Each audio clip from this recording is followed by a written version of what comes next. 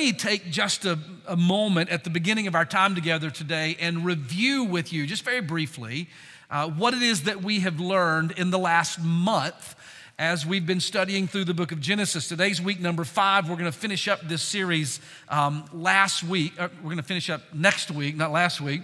But I want to take just a minute and review with you what we learned last week and in the 3 weeks previous to that.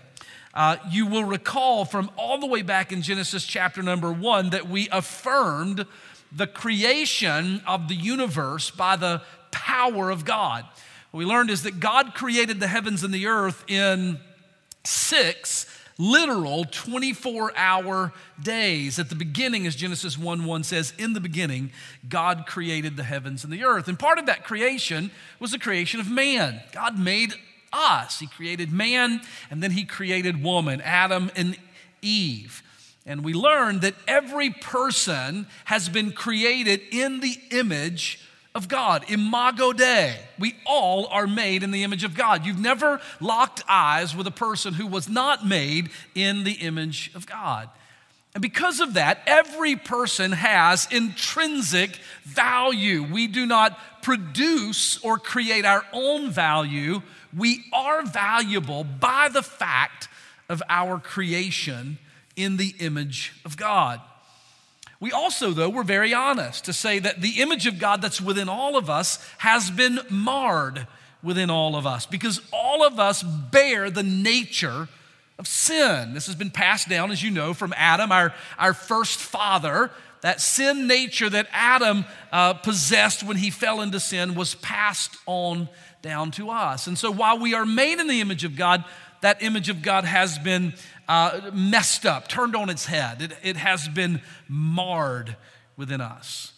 And as a result of that, because we are fallen people, every person, made in the image of God, but every person has a natural rebellion toward God. And you see this in varying ways in every single life, but every person has this natural rebellion. Genesis 6 tells us that the rebellion of man became so bad and so widespread that God judged mankind and the earth with a global flood. This was in the days of Noah. This global flood came, and the Bible says that all that were on the earth, all in whose nostrils were the breath of life, they all perished, except for 8. Noah, his wife, their 3 sons, and their wives. And it was from the ark, following the flood, that they emerged to begin literally a new world. The nations of the earth all were formed from this one family of Noah, and the birth of the nations happened, as we learned in Genesis chapter 11, when God confused their languages and they began to spread out all over the face of the earth. And as they fanned out, covering the earth, we came to Genesis 12 and we learned that God chose one man, one family, Abraham, and his descendants, which would become the nation of Israel. One nation God chose to rescue all the other nations. And we began talking about this just last week, and it brings us to where we are today, where that we learned that Abraham's miraculous son, the son born in his old age, Isaac, would be the beginning, the origin, if you will, of the one that would bring about salvation. Let me read to you what we read last week. You don't have to turn. You're in Genesis 22. But let me just remind you from Genesis 12, last week in verse number 2, where God said to Abraham, "And I will make of you a great nation. I will bless you, and your name will be great, and you shall be a blessing." So what you have in Genesis 12 is the Abrahamic covenant. And in verse number 2, God gives to Abraham this promise that you're going to have a son. Now, do you remember the difficulty with Abraham and his wife Sarah having children when God gives this promise? Couple of problems. Number one, Abraham is 75 years old at the time the promise comes, and his wife Sarah is 65, so well beyond childbearing years, plus the fact she has been unable to conceive in all of the years of their marriage, even when she was much younger. And so the Bible says that Sarah was barren and could have no children. But God made a promise. The promise was, you are going to have many descendants. And just to put a fine point on the fact that this is by the power of God, the Lord waited 25 more years to fulfill the promise.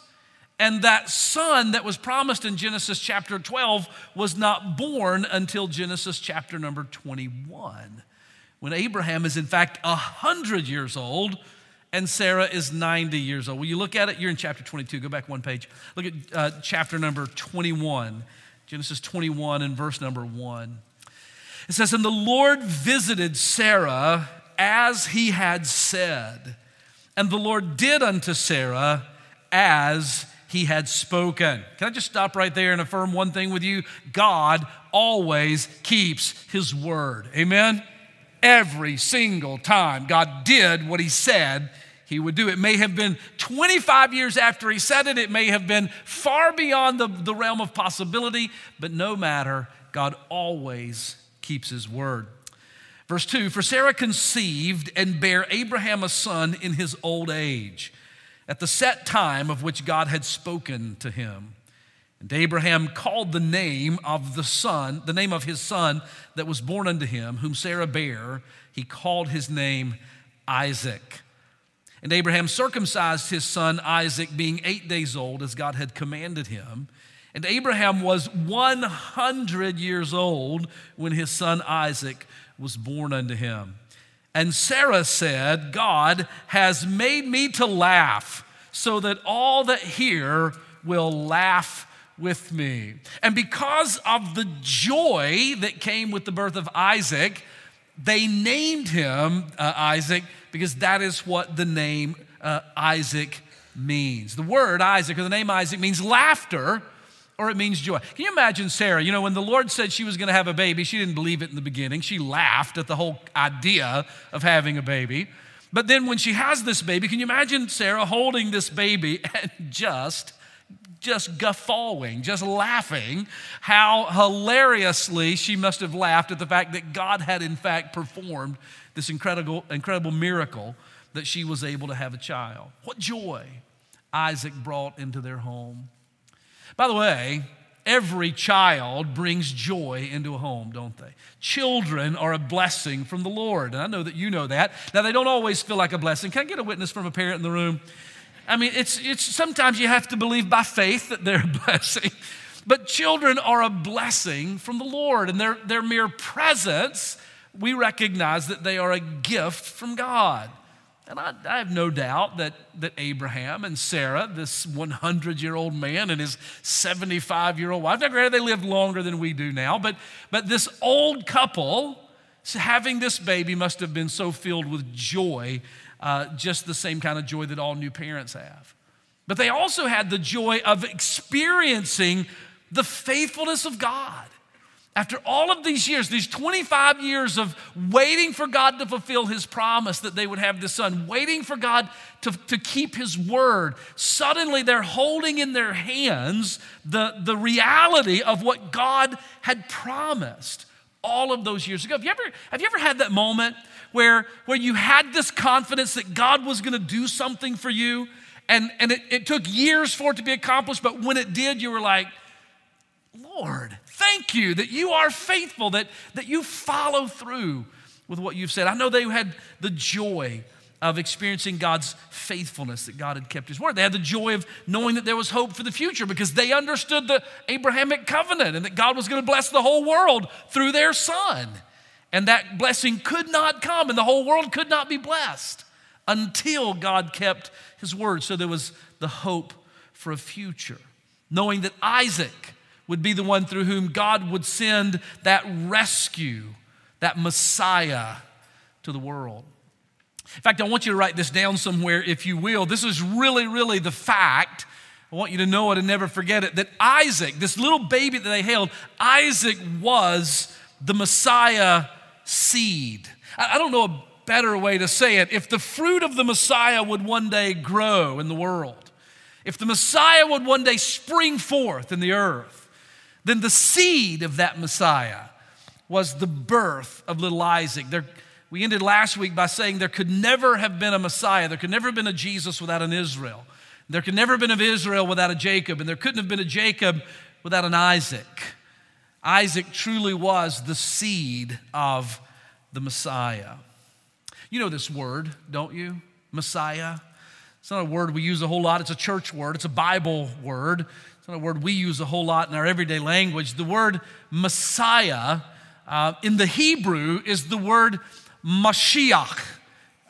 That's the way you'd say it. When we travel to Israel, we hear this word a lot, Mashiach. Y'all want to learn some Hebrew? Would you say, you want to say this with me? Can you do this? Everybody say ma, M-A, ma, say ma, and she, and ach. You did that really good. I was expecting ak. It's not ak, it's ach. Mashiach. All right, let's say it together. Mashiach. Yeah, that's the word. That's the Hebrew word for Messiah. And the word is found throughout the Bible. Now, in the Old Testament, the word is found 39 different times. 32 of those times, it's not translated Messiah, it's translated the Anointed One.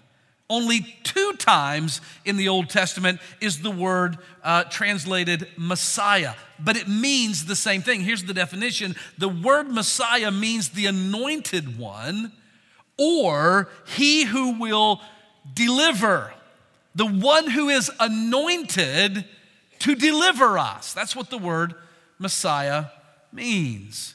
The one who will rescue us.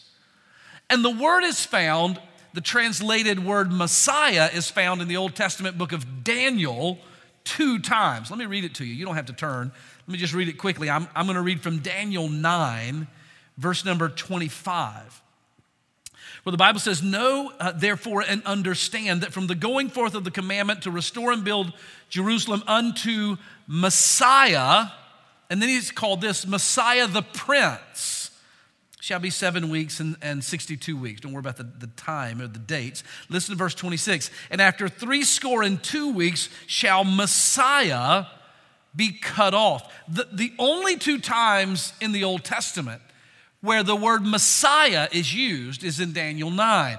And in that passage, he's called Messiah the Prince, and we are told that the Messiah shall be cut off, but not for himself. Now, clearly, these are both references to Jesus. Do you see that? They're obviously references to Jesus. Messiah, the Prince, the Prince being the King of heaven, the King of the Jews, the Son of God. Jesus the Prince. And verse 26 says, the Messiah shall be cut off. It means to be killed suddenly. Jesus was crucified. He was cut off, but not for himself, Daniel 9 says. He will be cut off for others. Jesus the Prince was crucified or cut off for the sins of the whole world. Now, I'm taking the time to make that point because I want you to see that when the Old Testament speaks of the Messiah, it is clearly speaking of Jesus. And in fact, the New Testament records the word Messiah twice as well. And these 2 references are both found in the book of John. Let me just read one of them to you in the Gospel of John, chapter number 1 and verse number 41. Listen to this verse. Speaking of Andrew, it says, he found his own brother Simon and said unto him, we have found the Messiah, which is being interpreted the Christ. So Andrew says, I found the Messiah, and Peter, you know what the Messiah, you know what that means when I say I found the Messiah. I have found the Christ. What John 1:41 teaches us is that the word Messiah and the word Christ are interchangeable. They mean the same thing. The Greek word Christos, from which we get the English Christ, is the same word as the Hebrew Mashiach. So when you say Jesus Christ, everybody say that out loud, Jesus Christ, when you say Jesus Christ, it's simply another way to say, it's a non-Hebrew way to say Yeshua Mashiach, or Jesus the Messiah. Jesus Christ means Jesus the Messiah. Now, the word Messiah may be only used in the New Testament twice, but the word Christ is used in the New Testament over 600 times. Every single time referring to Jesus of Nazareth. Jesus Christ is Jesus the Messiah. And if you doubt that connection, you simply need to look only to the words of Jesus himself in John chapter 4. Listen to these words, verses 25 and 26. The woman said unto him, I know, this is the woman at the well in Samaria encountering Jesus, I know that the Messiah is coming, which is called Christ. When he is come, so you see how she ties Messiah and Christ together? I know that Messiah is coming, he's the Christ. When he is come, he will tell us all things. Jesus said unto her, I that speak unto thee am he. Are y'all with me? You understand? Jesus said, I'm the one. She said, I know the Messiah is coming. He's going to be the Christ. The words mean the same thing. And Jesus said, I am he. Jesus claimed to be the Messiah of the Jewish people, the Christ of the world, the one who was anointed by God to rescue all of us, the one that God would send to be the one through whom the promise of Abraham would be fulfilled, that the whole world would be blessed. And the origin of all of that rescue, the origin of this Mashiach, the origin of the Christ, is in fact this baby born in Genesis chapter number 21, whose name is Isaac. Now, Isaac is the origin of the Messiah, not only in terms of his genealogy, but also in terms of being a beautiful foreshadowing or a type of Jesus. We see in Isaac the life of Jesus. And I want us to see that today. Genesis chapter number 22, you have your Bibles open there. Let's read together. You follow along as I read, beginning in verse 1. Genesis 22 and verse number 1. If y'all are still with me, say amen. Do you wonder if I was going to get to a text today or not? I have to tell you, this morning, Tracy and I were driving in. We don't usually ride together to church because we have to get here at separate times, but she needed to be here early today, so I was driving her in, and on the way to church, she said, tell me about the message. So I started telling her about it, and telling her about it, and telling her about it, and we got about halfway here. I'm still telling her about it, and she said, so are we packing a lunch today? I said, well, no, I'm not going to tell you what I said. Anyway, let's read the passage here. We will finish on time. Genesis 22 and verse number 1. And it came to pass after these things that God did tempt or test Abraham and said unto him, Abraham. And he said, behold, here I am. And God said, take now thy son, thine only son, Isaac, whom thou lovest, and get thee into the land of Moriah and offer him there for a burnt offering upon one of the mountains, which I will tell thee of. And Abraham arose early in the morning and saddled his donkey and took 2 of his young men with him and Isaac his son. He clave the wood for the burnt offering, and he rose up and went unto the place which God had told him of. Then on the 3rd day, Abraham lifted up his eyes and saw the place afar off. And Abraham said to his young men, his servants, abide here with the donkeys, and I and the lad will go yonder and worship, and we will come again to you. And Abraham took the wood of the burnt offering and laid it upon Isaac his son. And he took the fire in his hand and a knife, and they went, both of them together. And Isaac spoke unto Abraham his father and said, my father. And he said, here am I, my son. And he said, behold, we have the fire and the wood, but where is the lamb for a burnt offering? And Abraham said, my son, God will provide himself a lamb for a burnt offering. And so they went, both of them together. And they came to the place which God had told him of. And Abraham built an altar there, and he laid the wood in order. And he bound Isaac, his son. And he laid him, Isaac, upon the altar, upon the wood. And Abraham stretched forth his hand and took the knife to slay his son.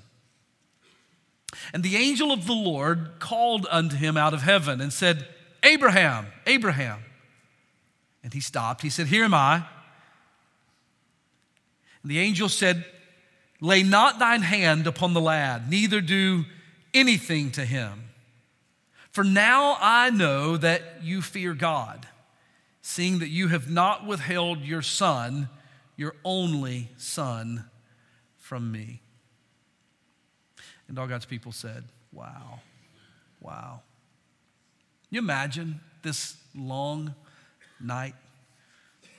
You imagine Abraham, the night, as he's laying in bed, having heard this directive from God, take your son, your only son Isaac, whom you love, go into the place that I will show you and offer him there as a burnt offering to me.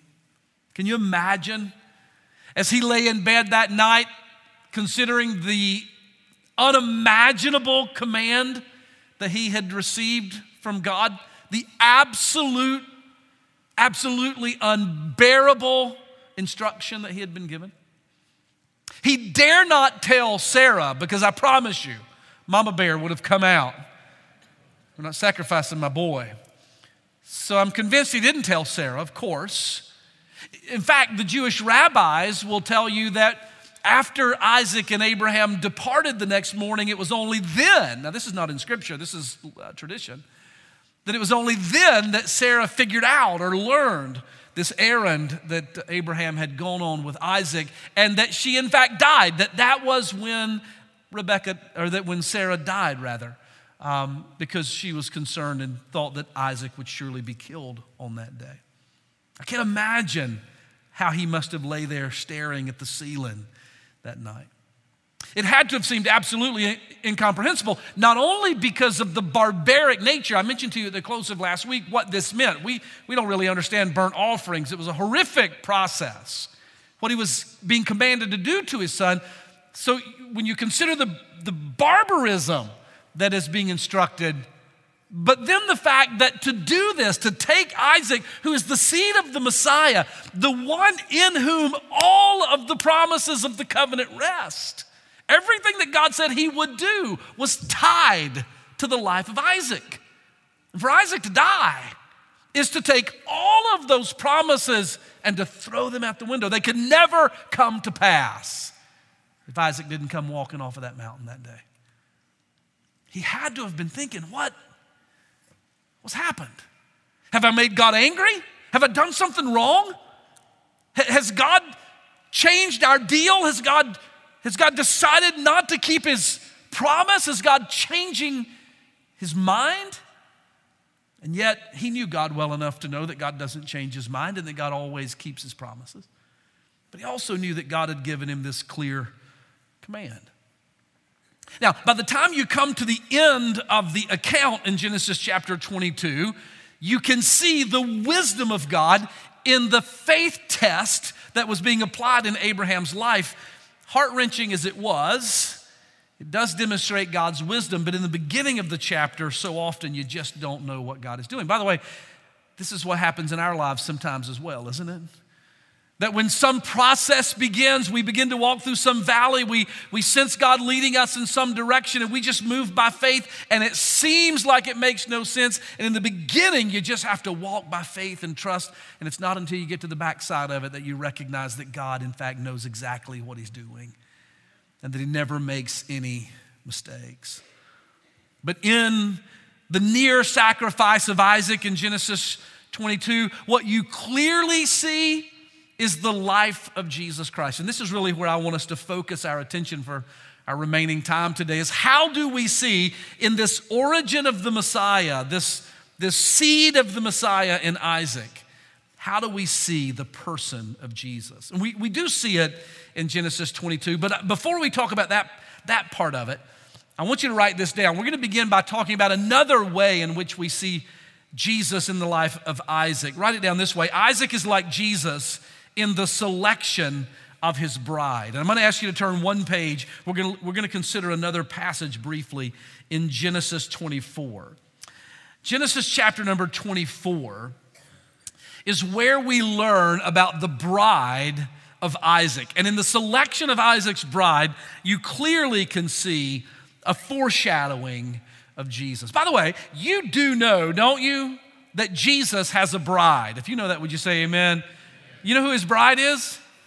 It's us, right? We are, the church is, not just us, but all Christians all over the world. The church is the bride of Christ. The Bible says this over and over again. Ephesians chapter 5 talks about how that Christ is bound to his bride, the church. Paul in 2 Corinthians 11 says, I have wed you, speaking to those believers in Corinth, I have wed you to Christ.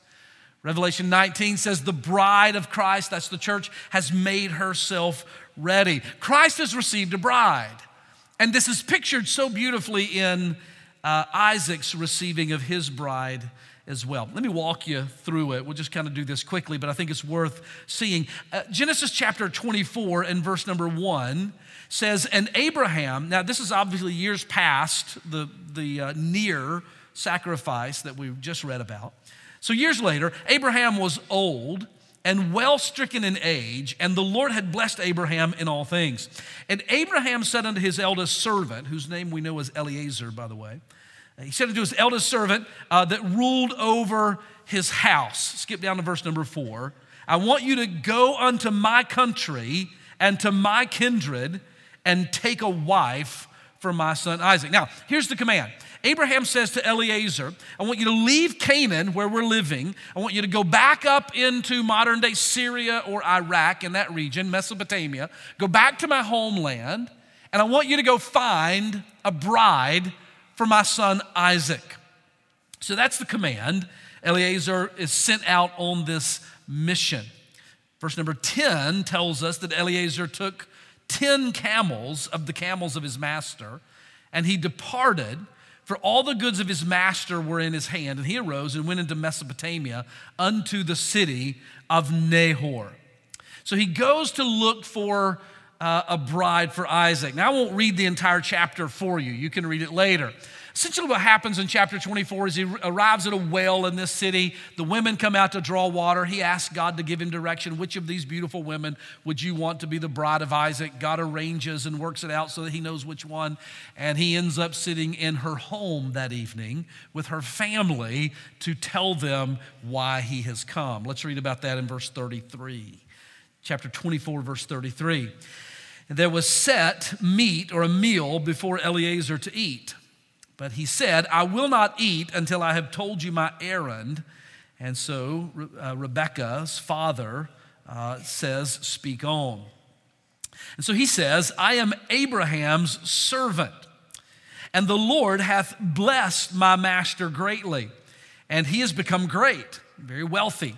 And he has given him flocks and herds and silver and gold and men servants and maid servants and camels and donkeys. Now, if you have men servants and maid servants and camels and donkeys and flocks and herds and silver and gold, you are a wealthy and rich person, right? But notice where all those blessings came from. Verse 35, the Lord has blessed my master greatly. Can I just say a word to you? It has nothing to do with Rebekah and Isaac particularly, but I want you to know today as you leave here, everything you have is a good gift from your good Father. Be it a little or be it a lot. In fact, based on the world's standards, everybody in this room has a lot based on most of the world. And everything that we have is a good gift from our God. Well, he says that God has blessed my master. Verse 36, and Sarah, my master's wife, bare a son to my master when he was old. And unto him hath he given all that he has. Abraham has given to Isaac all of his wealth.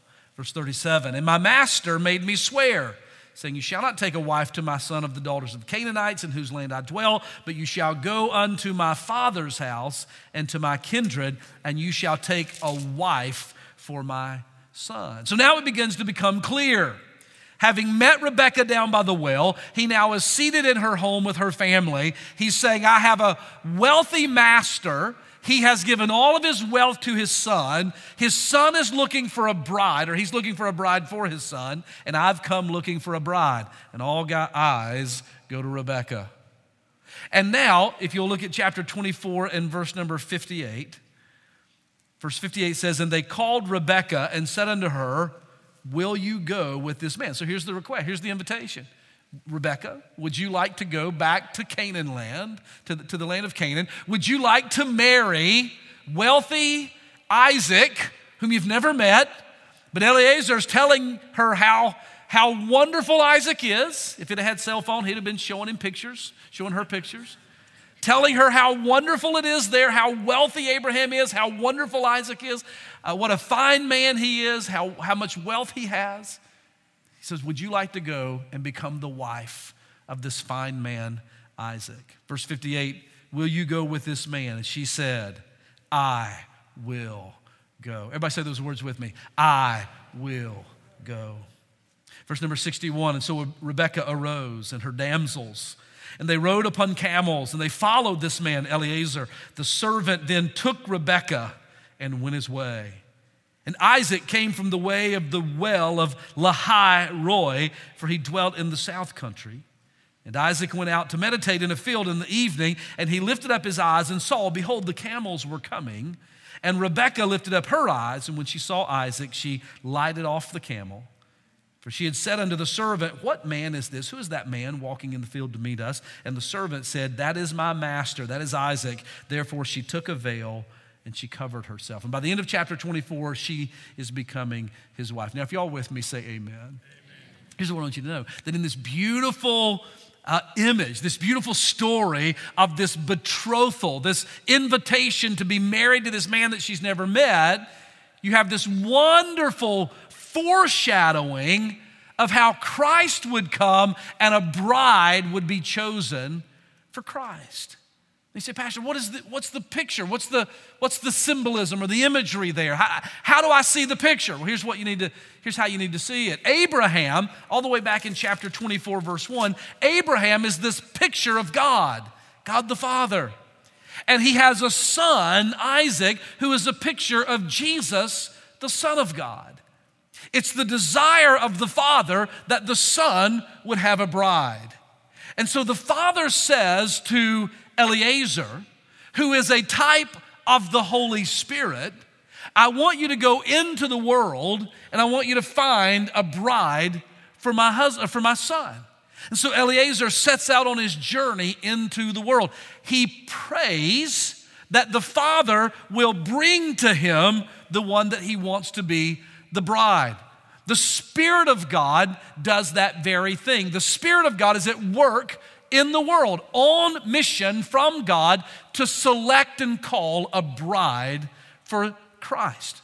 Rebekah comes, she meets Eliezer, he ends up in her father's home, and the invitation is made. As he talks about Abraham and all of his wealth and glory, as Eliezer talks about Isaac and all of his wealth and glory, he's doing exactly what the Holy Spirit does. The Holy Spirit tells us of the glory of Jesus. You know why people come to faith in Christ? They come to faith in Christ because they believe in the superiority, in the beauty, and the wonder, and the glory of Jesus. They recognize their own fallenness and the glory of Jesus. How do they know that? They know it because of the ministry of the Holy Spirit. He tells us about Christ. Well, then the invitation is made to Rebekah. Will you go with this man? Do you want to go and be married to Isaac? And she says, I would love to. I will go. Now let me put this in a very personal scenario for you. I so remember the night when I heard about the glory of God and the glory of his son Jesus.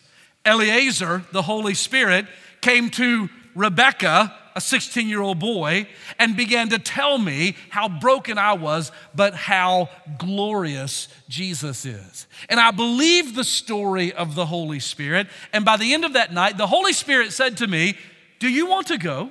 Would you like to become part of the bride of Christ? Will you trust in Jesus? And I said, I will go. Yes, I will. I'll receive Christ. And I trusted Jesus that night. And that night, the Bible says in chapter number 24 that Rebekah got upon a camel and began to follow Eliezer all the way back to the land of Canaan. Well, the night that I came to faith in Jesus, I began to follow, to walk with the Holy Spirit. He accompanies me through this world. And one day, like Rebekah, arriving where Isaac lived, one day you and I will get to heaven. And we will be introduced to Jesus. We'll see him face to face for the very first time. The picture of the bride of Christ being selected by the bride, Rebekah, being selected for Isaac, is a beautiful illustration in which you see Christ in Isaac. If y'all are with me, say amen. The bride of Rebekah, or the bride of Isaac, Rebekah, is a beautiful representation of the bride of Christ, the church. Well, then not only do you see Christ in the selection of Isaac's bride, but back to our text in chapter number 22, you see Christ you see Jesus in Isaac in this. Isaac is like Jesus in his relationship to his father. Isaac is like Jesus in his relationship to his father. That is that they went on a journey together in chapter number 22. By the way, this is not unusual. Teenage boys and teenage girls as well, to be sure, and their fathers go on hikes, go on journeys all the time, right? You've done that. Many of you have with your sons or even with your daughters.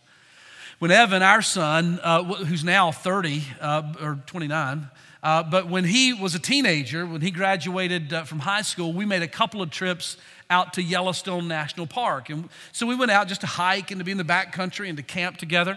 And when we were there, on one of the trips, we took this picture. I took this picture of Evan. And it was a special moment. Now, what you don't see in that picture is, I'll just be really honest with you here, I took the picture while he was waiting on me to stop being sick with altitude sickness. We were at about 10,000 feet in elevation, and I was hurling over there in the woods somewhere. And I saw him sitting in that beautiful backdrop in front of him, and I thought, I just kind of leaned over and took the picture just before thought I was going to die. So there's a backstory to the glory of that. But anyway, it's what fathers and sons do, right? We make a journey like this. Many of you have done the same thing. And yet this journey, Genesis chapter 22, this journey that Abraham and Isaac went on was very different from any journey that any of us have ever taken. Let me get you to write down several things and we're going to be done. Number one, you see the special nature, the incredible nature of this journey in the fact that the mountain that they climbed was not a mountain in Yellowstone, but it was Mount Calvary. The mountain that Abraham and Isaac climbed together was Mount Calvary. I'm in chapter 22 and verse number 2, where God says, take your son, your only son Isaac, get thee into the land of Moriah. So we know that he went to the mountain in Moriah, and we know that the tallest mountain in Moriah is in fact Mount Moriah or Mount Calvary. It really is the same mountain. The Bible tells us that they went to Moriah and they climbed up this valley together, up this mountainside together. Now from the direction they would have been coming, from the south, climbing up Mount Moriah, it's a steep climb. And I can see Abraham and Isaac trudging up that mountain, sweat pouring, tears flowing, as Abraham knew what he was going there to do. Abraham and his son. Did you see that, by the way, as we read the text earlier, verse number 6, I circled it in my Bible, verse number 8 as well, both those verses say, and so they went, both of them together. Abraham and Isaac, father and son, going on a hike up a mountain to accomplish a holy task. When we get here, we're going to make an offering, and Abraham weeping because he knows who that offering will be. As far as he knows, Isaac is going to die when they reach the summit of the mountain. They're going together, Abraham weeping. And 1,000 years later, Jesus would walk that same path. Jesus would climb that same mountain, and his father weeping along with him. The mountain they climbed was Mount Calvary. Secondly, in this journey, a father was sacrificing his only son. Here's how you see Jesus in the life of Isaac. In this moment, a father is going to sacrifice his only son. Verse 2, 3, 4, 5 tells us that God said to Abraham, take your son, your only son, Isaac, whom you love, and sacrifice him there for me. It's a clear foreshadowing. It's an obvious foreshadowing of the day when God would take his own son. More than once, the Bible tells us during the life of Jesus that God spoke from heaven. God opened the heavens. How rare is this that God speaks audibly from heaven? But the Bible tells us that more than once in the life of Jesus, he did it when he said these words, "This is my son, in whom I'm well pleased." God would take his own son, mirrored by, foreshadowed by, typified by Abraham taking Isaac, but God would take his son and sacrifice him on this mountain.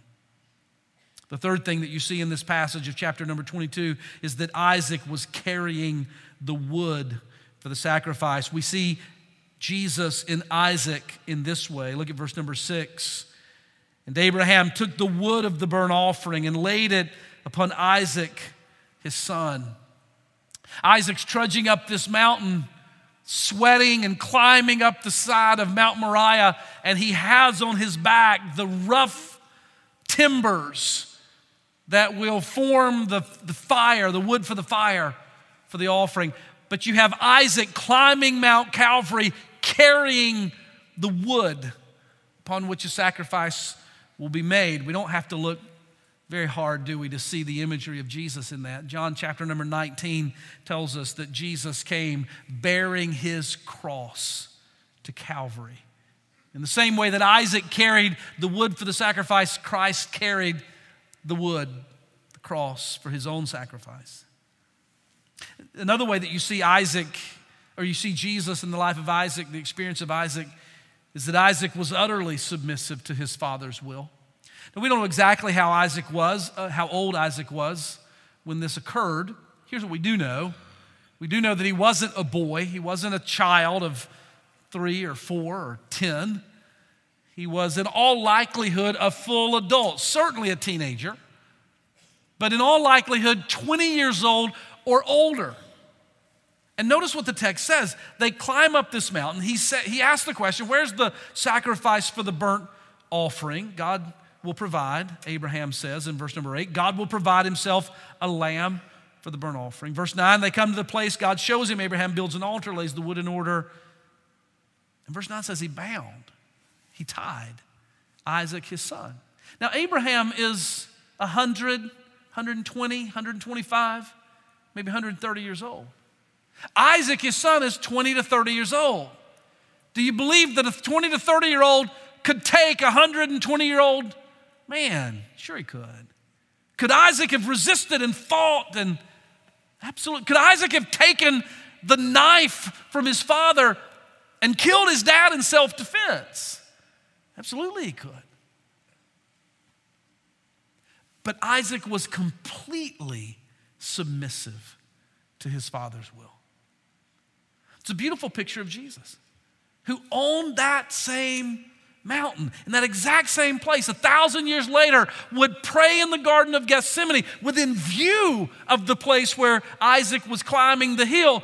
Jesus knelt in Gethsemane, great drops of blood pouring from his forehead, and prayed, "Let this cup pass from me, except it be your will. If this is your will, then let it be done." He was completely submissive to his father. And then lastly, you see Jesus in the life of Isaac, and the fact that in this moment, as Abraham takes Isaac and they climb Mount Calvary, there was the hope of a resurrection. There was the assurance that there would be a resurrection. Now, it didn't assuage the grief of knowing that Isaac would soon die, but there was at least the hope that this would not be the end. How do we know there was hope of resurrection? Well, look at verse number 5. Verse 5 says, "And Abraham said to his young servants, his young men, 'You abide here with the donkey. I and the lad will go up yonder and worship, and we will come again to you.'" Do you see that? What Abraham knew. He was fully committed. He was going to slay his son. God had told him to sacrifice him. He was going to do it, a burnt offering. Nothing would be left. Nothing would be left of Isaac. And he said, "You stay here. We're going to go worship God, and we will come again." And Hebrews tells us, by the way, in Hebrews chapter 11, that Abraham was convinced that if God would take his son on that mountain, that he knew that he would raise him from the dead. Because he knew there would be a resurrection, he could follow through and be faithful, knowing that God would keep his word. In the same way, when Jesus went to the cross, he knew, even as he died, he knew, his Father knew that this was not the end, that there would be a resurrection. See, what I want you to know this morning is that in Isaac, in this origin of the Messiah, you see so many glimpses of Jesus who is to come, so many foreshadowings of Jesus who is to arrive. He would receive a bride. He would be sacrificed. He would be submissive to his Father's will. He would carry the wood. He would be sacrificed, but then he would rise from the dead. All of this pictured in Isaac, fulfilled in Jesus. By the way, one last thing is simply to say that all of that was fulfilled in Isaac's experience when the angel said, "Stop," and he was for all purposes rescued from, raised from the dead off that altar in that moment, and the substitute lamb, the ram caught in the thicket, died in his place. Here's the good news of Genesis 22. It is that God has made an unthinkable sacrifice in the giving of his son so that you and I might be saved. And his son rose from the dead so that we might be brought into an eternal relationship with him as the bride of Christ. Amen? So my question to you is, are you a part of that bride? Do you know Jesus? Have you come to the place where you've really believed that God offered his son for you and that he died on the cross for your sins and then rose from the dead? And have you, like Rebecca said, I want him. I want to follow him. I want to be joined in union with him. You're being invited to that today. The Holy Spirit, just as surely as Eliezer was in Mesopotamia talking to Rebecca and her family, he's here today, and he's talking to your heart. Have you said yes to Jesus?